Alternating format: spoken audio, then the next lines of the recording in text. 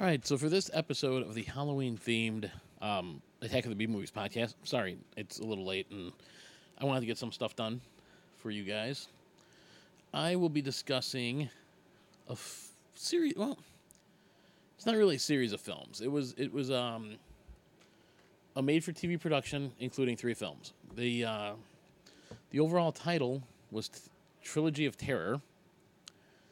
And it came out back. It aired. Well, here's the thing. Let me go over some background of it.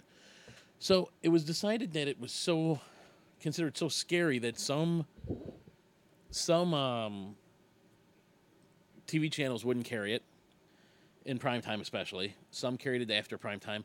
Some wouldn't carry it at all. Some gave warnings about how scary it really was. And I saw it sometime after it aired. I was born in 1977. It aired in 1975. It aired, actually, the actual date is, it aired March 4th, 1975. Now, it got really good reviews, which is odd, because here's a TV, made-for-TV movies usually aren't great, right? Mystery Science Theater makes fun of them all the time, or did back in the day. I kind of like them. It was back in it, because they kind of existed throughout the 90s, at least. Or at least into the 80s, early 90s. And what was kind of neat was, yeah, they weren't great, but, it was like a Sunday afternoon or a Sunday evening. Back then, there wasn't a whole lot on TV. We didn't have cable and Game of Thrones and stuff. So I kind of missed the made-for-ABC movies. So anyways, the reception to this was actually pretty good. It was very B-grade movie. It was called a trilogy because there were 3 short films. The total running time was 72 minutes. It was written by Richard Matheson and William F. Nolan. It was directed by Dan Curtis. It starred Karen Black, who's a name you know from B movies. In fact, this is probably she believes this is the movie that pigeonholed her into B movies. Robert Burton, who I believe was her wife at the time, John Carlin, and George Gaines. And I believe there's another woman in it too. Can't think of her name off the top of my head. But it was an ABC production, and there was a sequel for it, but I don't think too many people really watched it. Anyways, there was a DVD release that came out in, I want to say, 2006. I highly recommend it because the first 2 are kind of okay, but when I get to the third one was frightening, especially for that time period, especially on TV. Even in the 80s, there's a very famous movie that the third one will have inspired, and I'll talk more about that when I get to it.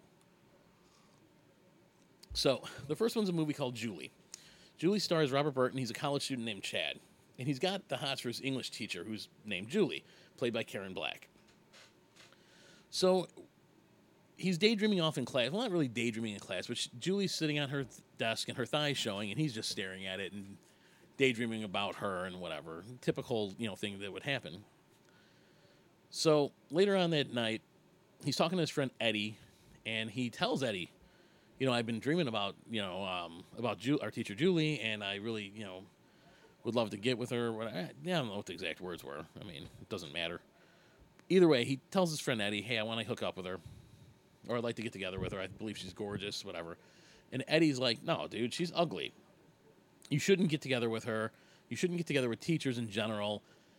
It's not what you should do. So after the conversation, which was mid-afternoon, early evening, Chad's still obsessed with Julie. So he starts watching her through a window, and he could see her undressing. So he's just getting more and more into now that is stalking. But he's so enamored with her that he just has to be with her. So he goes to class the next day, and he says, hey, listen, I'm really attracted to you, whatever, I want to take you out. And she, of course, is at first, she's like, well, no, I'm a teacher, you're a student, we're not supposed to do that. And he keeps going at her and keeps asking. So she eventually says yes. So they go to a drive-in theater. Now, for those of you that don't know what a drive-in theater is, because there aren't many that exist anymore, basically you would sit in your car and you would drive into a huge parking lot, and there was a giant screen, and you used to put a speaker on your window. Like, you'd roll down your window and they'd put a little speaker there. I think probably the more modern ones have some other way of doing it. I haven't been to one ever, but I know what they are. But so that's what it is.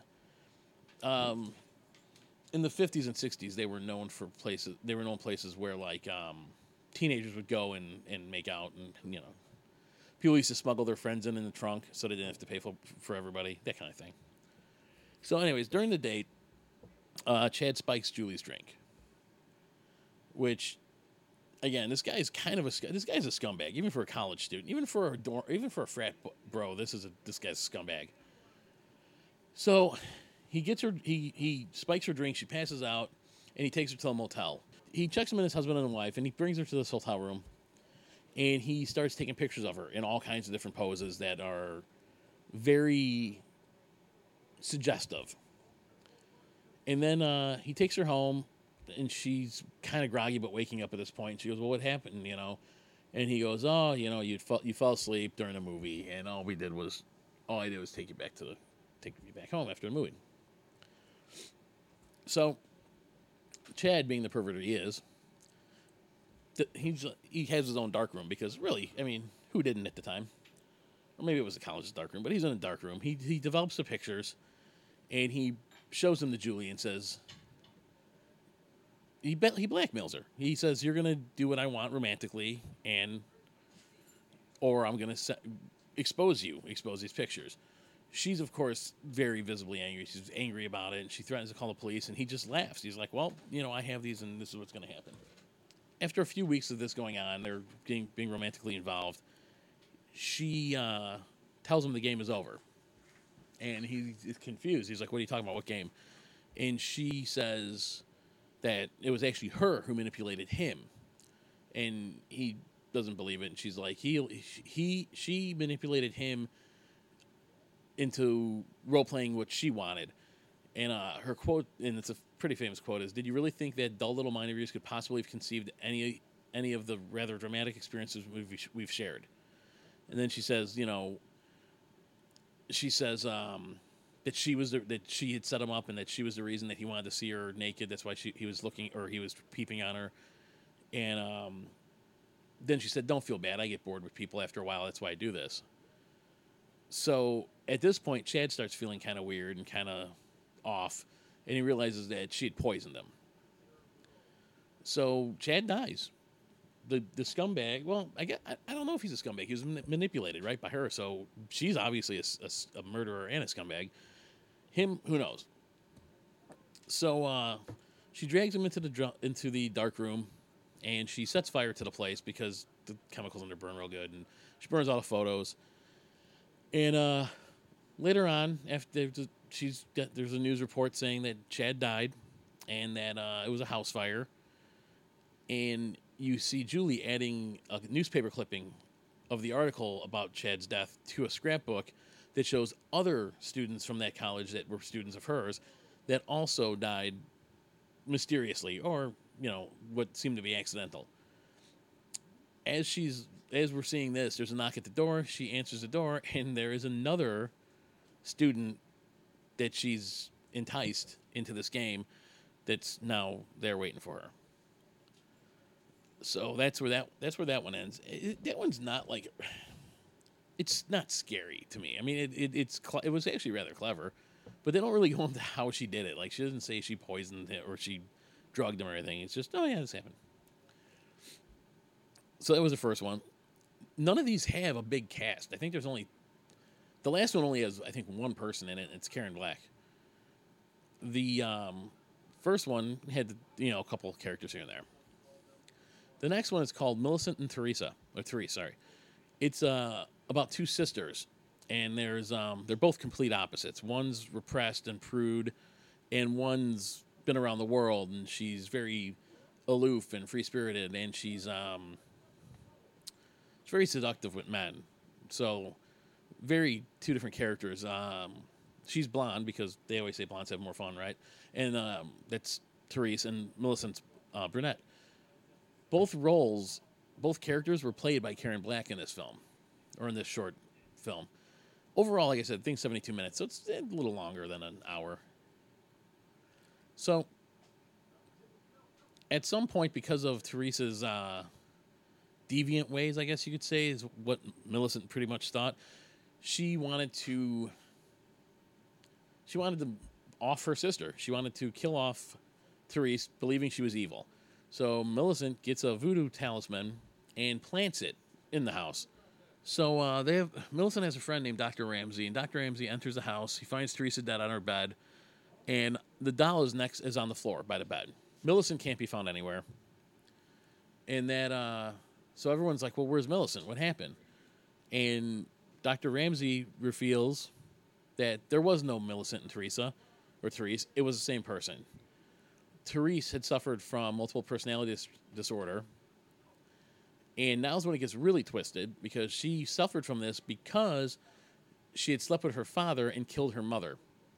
So she created Millicent as another personality to help her deal with what she had done and to repress it. So when her father eventually dies, she snaps and she murders her quote unquote sister. Basically, in a way, it's her committing suicide. So both of these seem to have better twists than any M. Night film in the last 30 years. It was, again, not really a scary one, right? I mean, that's the overall plot of it. But it's not nothing over the top, right? Nothing that would make you go, "Oh my God, it's so horribly scary, I can't take it anymore." Until now. So the third one's called Amelia. It's about a woman named Amelia. Again, Karen Black is the only... This one only features Karen Black. There's no one else in this one. And this one is the stuff of legends. So Amelia lives by herself, hence there's no one else in it. She lives in a high-rise apartment building. And she's been trying to impress her professor, who I believe is a anthropologist or something like that. So she buys this doll. It's called a Zuni fetish doll, and it looks like an Aboriginal warrior. It's a little misshapen, but overall, it's got the teeth are like triangles. They look very sharp, and it comes with a spear. It's wearing a gold chain, put it that way.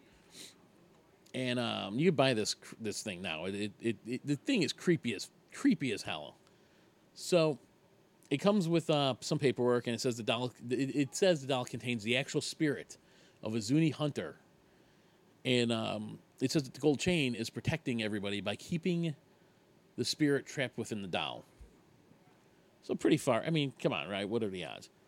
So Amelia is calling her mother, whom she's really not a huge fan of, and it reminds me of me and my dad, because I can't stand it when he calls. I just, oh.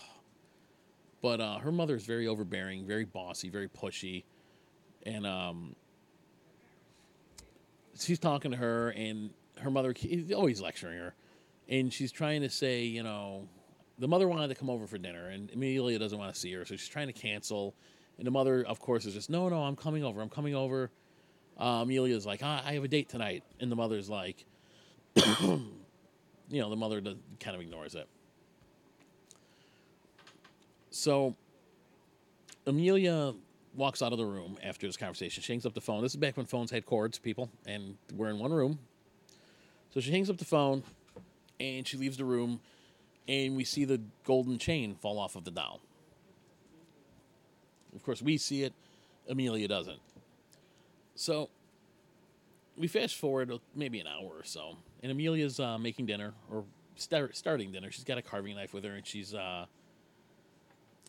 slicing up the ingredients and stuff. And she goes into the living room, and the doll's missing. And it was on the coffee table, and she doesn't see it anymore. And she hears noise coming from the kitchen where she just was. And she doesn't understand why, so she goes walking into the kitchen, and there's a knife missing from the kitchen now. The carving knife she was using. So she's like, all right, well, whatever. So she goes back into the living room because now she wants to know what happened to the doll, where'd it go. And the doll is there, and it attacks her. And it basically attacks her ankles and starts stabbing her in the ankles, right? So she tries to run, and the doll's chasing her around the apartment. Amelia she runs into the bathroom, and she takes a towel, throws it over the doll, and she tries drowning the doll in the bathtub. And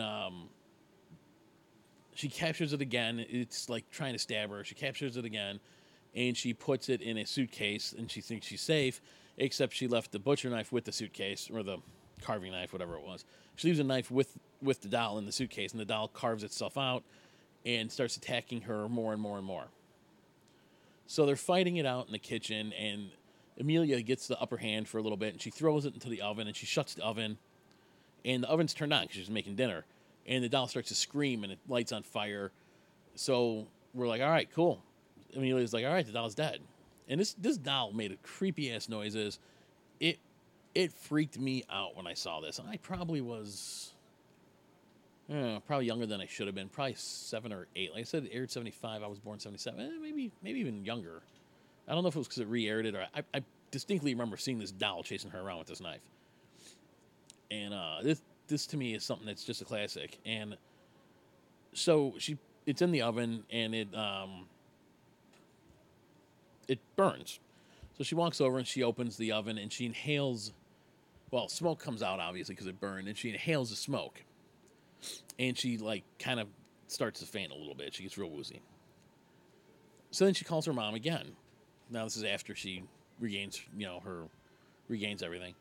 She calls her mother again, and she tells the mom she's sorry about how she behaved, and that she'd like her to come over for dinner.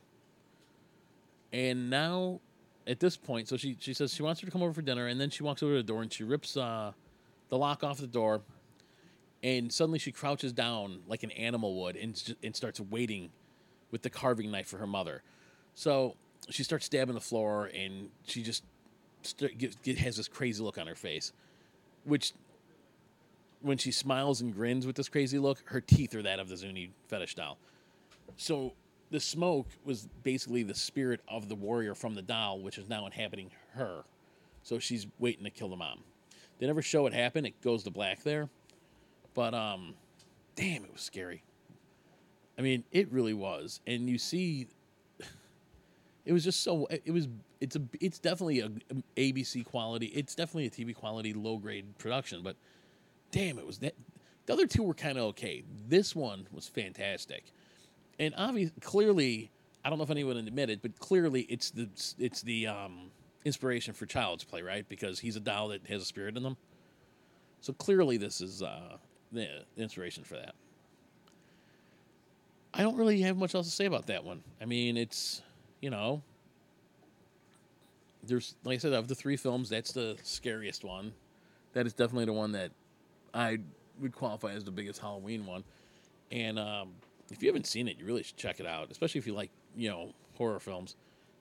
In each segment's only, I think, 25 minutes or so. Like I said, it's a 72 or 4-minute runtime total. And so it's like 20 per, 22 per, something like that. And it's fantastic. It's great. So that is the Trilogy of Terror. That is the latest in our menagerie of horror films that we're doing for Halloween. Check it out. Let me know what you think. Go on the Facebook page, like, share. If you like us, share it. Help me out here. Let's grow this thing together. I think of you all as family, and all as family of really whacked out B-movie podcast. Anyways, thanks for listening. I'll talk to you later. Bye.